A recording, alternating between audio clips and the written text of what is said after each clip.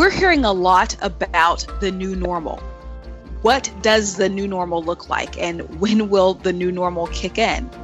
Well, let's look at the new normal in context of ESG investing. How can ESG investing, sustainable investing, impact investing, how can that help us get to that new normal? And how can that really help to establish what this new normal looks like? Here to share insights is Helene Lee, co-founder of Go Impact in Hong Kong. Helene, thank you so much for joining us. Hey, nice to be here. Thank you for getting me here, Kisa. Sure. So could you share with us, first of all, what does the new normal look like for you? How are things going in Hong Kong? What are you seeing with the investment community there? And then more broadly, beyond just what is being discussed in Hong Kong around the new normal, how do you feel that is relevant in terms of the new normal for global ESG investing? Yeah, actually, I like the term new normal because, by definition, it's not the same old world as we are expecting to go back to before Corona crisis. And I think that is very true. What we are seeing in Asia is that the whole shift in terms of both processes and mindset, there are certain things that we might be able to revert back to the familiar world before COVID. But there are certain other things that probably will be here to stay, such as remote working, such as the pace or the accelerated pace of digital transformation. And I think within that, probably ESG plays a very significant role in terms of filling or bridging some of the gaps that we are seeing. We talk a little bit about how the coronavirus actually exposes a lot of the cracks in our systems, whether it be in our values, in our business models, and in really the whole way in which we go about doing business or investing. And more people are looking at risk mitigators. And I think through the ESG lens, investing is a very real risk mitigator. And there could be a whole shift of momentum behind all this. So as we move forward, we are talking a lot about how ESG funds could perhaps prove to be more resilient during downturns. But we're not just talking about downturns here. We're talking about a new normal, a complete new normal. So in terms of the risk mitigators, could you talk specifically about how the risk mitigation piece will factor into what life looks like post-COVID? Yeah, actually, for investors, it's always risk and return. And I think probably what this exposes is that companies that are more resilient are typically companies that do better in terms of environmental, social, or the corporate governance. And all these factors will increasingly come into the forefront, I think both driven by the regulators, as we talked about earlier, but also by the crisis, in that these companies probably should be, carrying a heavier weight in terms of the overall portfolio of the investors. So probably that's the angle where risk mitigation comes in and actually be accelerated through the crisis. Let's take a look at how this outbreak and other phenomena is causing global firms to take a look at the interconnectivity of markets. What have we learned, Helene, about the interconnectivity of the markets due to recent events? I think really the coronavirus exposes a few major cracks in our system all over, whether it be in the markets or actually it be in the whole infrastructure and connectivity of our businesses. I think beyond Wall Street, we're also looking at supply chains being disjointed. If production doesn't step back up, it's going to affect more than investors. We are looking at goods not being able to be produced and delivered on time. So what that actually exposes, I think, is a very strong wake-up call for us to take a probably midterm as well as longer-term view of things, which is actually awfully difficult for finance industry. Coming from the finance industry myself, we are judged from quarter to quarter. But I think all these are very serious wake-up calls for us to take a slightly longer-term view of how we go about doing our businesses. So you're talking about wake-up calls, which that's a very a great term. I'm looking at the market specifically, and we can look at China, and a lot of folks are predicting, the optimistic folks are predicting that maybe a V-shaped recovery is expected. What are you seeing on the ground in Hong Kong? What are you hearing about China as it relates to fintech or even the broader markets? Well, actually, it's not all, a pessimistic view. I think some sectors actually have done better in the current environment. We are faced with really the largest work from home experiment the world has ever seen. And with that comes a lot of remote working from remote kind of tools, online tools, whether it be, financial tools or other connectivity, solutions. It really helps us to, revisit. So, the whole scenario, I think it varies, but enough to say that whether Deliveroo has done more business because people are more confined to eat at home, or some e-learning actually have, fared much better because we are, sort of like limited to online learning. I think everybody just, suffers quite a bit from the current situation.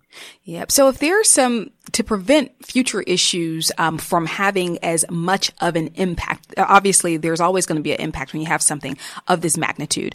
But to prevent it from having as much of an impact, what are, say, the top 3 questions that leaders should ask themselves now to be ready to respond to these things in the future? You mentioned one great one, which is the work from home theory, moving forward with that. What are the top 3 things that leaders should start asking themselves to prepare in advance? I think let's not just focus on the coronavirus. It's definitely something that looms really large right now. But if you look at responsible leadership or sustainable leadership, you are looking at investing in your people, investing into a business model that actually contributes to a long-term success rather than sacrificing the midterm needs for short-term gains. So all those are different perspectives in which I believe investors, as well as manufacturers and people in different industry are really looking at. The whole momentum shift towards sustainable finance is very much there. I mean, according to Refinitiv's data, last year in 2019, there's like 20.5 billion net inflows into ESG funds. And I think that is a significant momentum for the capital markets to reckon with. Great. So let's continue that conversation about short-term or either midterm performance versus long-term performance. If we have leaders who actually have to look at performance numbers, but then need to reconcile that with more long-term impacts in terms of what can promote longevity of the business and what can promote sustainable businesses, what are some of the 2 or 3 things that you think leaders should look at, or either questions they really need to ask themselves in order to reconcile those short-term performance goals they have to meet on the street versus some of those long-term goals that really have to do with longevity and making a positive social impact? I think it's not a trade-off. I don't think we can look at it in a simple way like, do I trade off short-term gains for mid-term benefits? I think it's more a sense of, the whole value creation and staying true to your value creation. After all, there won't be any business if we don't have customers, and having our customers' needs at the forefront, I think without compromising on that, it's really at the heart of value creation. It's at the heart of successful business. I think it's more than just a trade-off. It's really staying true to your value creation process. In terms of value creation, I like that because it really looks to take the emotion out of it and really focus on how ESG investing, sustainable investing, can really benefit in terms of the markets as well. Tell us, Helene, what are you seeing on the ground in Hong Kong that really differentiates the way that Hong Kong is approaching impact investing, sustainable investing versus the rest of the world? What's unique? Well, yeah, I think it's not just Hong Kong, but more Asia, where is our home turf here. Asia is sort of lagging behind a little bit in terms of adopting sustainable finance. Not really for a lack of intention, but I think really a kind of lack of actionable momentum, if you like. I think, the private investors, family offices, and so on are always looking out for new product offering, beyond the green bond, beyond ESG funds. They are looking at new ways in which sustainable investment opportunities can factor into their overall portfolio or can be increased in the overall portfolio. And for that to happen, I think there are quite a few gaps that really need to be addressed, part of which is like an investor education gap. People need to understand exactly what's out there in the investable universe. And also in terms of the intermediaries, the finance industry, they need to work together with the capital owners to be really true partners in terms of enabling them to move their investments towards a more sustainable portfolio as they want to. Great. So, Helene, let's talk a bit about regulation and some of the regulatory issues that you're seeing going on right now in the Asia region. Sure. I think it's not so much issues, Kisa, as there's a huge tailwind from the regulators in Asia, at least, that are pushing the sustainable finance agenda forward. So I think that's part of the whole momentum shift that we are seeing in the past couple of years. From the stock exchange that really regulates all the listed companies, the stock exchange are pushing for more and more disclosure for listed companies around their sustainability reports. So beyond just the annual report, there are now increased pressure on them for quarterly disclosures. And I think that really takes it to a whole new level of, sustainability input from the listed companies. On the other hand, the monetary authorities are also looking at sustainable finance as beyond an alternative agenda. How do the mainstream finance institutions onboard that and embrace that? So, from Singapore to Hong Kong and other monetary authorities, they are really embedding this very much into a whole range of how they look at things. So I think this is also part of the pressure, if you like, the tailwind, in which regulators are really pushing the industry forward and also reacting, I think, in part to a lot of the demands from capital owners. And in Asia, we see a lot of pent-up demand from capital owners for this. And so in terms of the response, we hear that the tailwinds are happening, that the regulations are happening. What is the response that you're seeing from industries and corporates? Are they taking it all in stride, or are there other types of responses that we're seeing?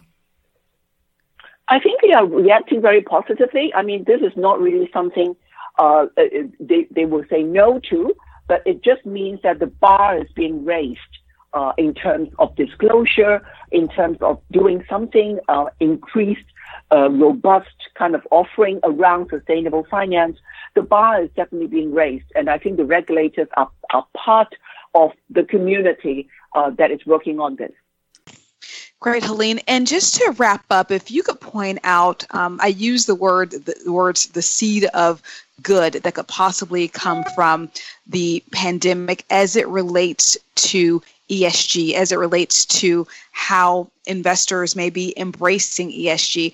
What positives do you see? What changes do you see coming from this after 2020? I think it's a combination of the fear factor as well as the long-term view. So the crisis actually has, put the fear factor right in people's faces. And that actually has, the halo, people realizing that you need to take a slightly longer-term view in terms of both the way you do business and the way you invest. Probably that would be the seed of good in a nutshell, perhaps. Great. Well, Helene Lee, thank you so much for your time, and thank you for your great insight on this. We invite you to subscribe to the Refinitiv Sustainability Perspectives podcast on iTunes, Spotify, or wherever you stream your content. What did you think about the podcast? Leave us a review on iTunes or follow us on LinkedIn and Twitter for updates on our show. You can even check us out on YouTube now. Thank you for joining. See you next time.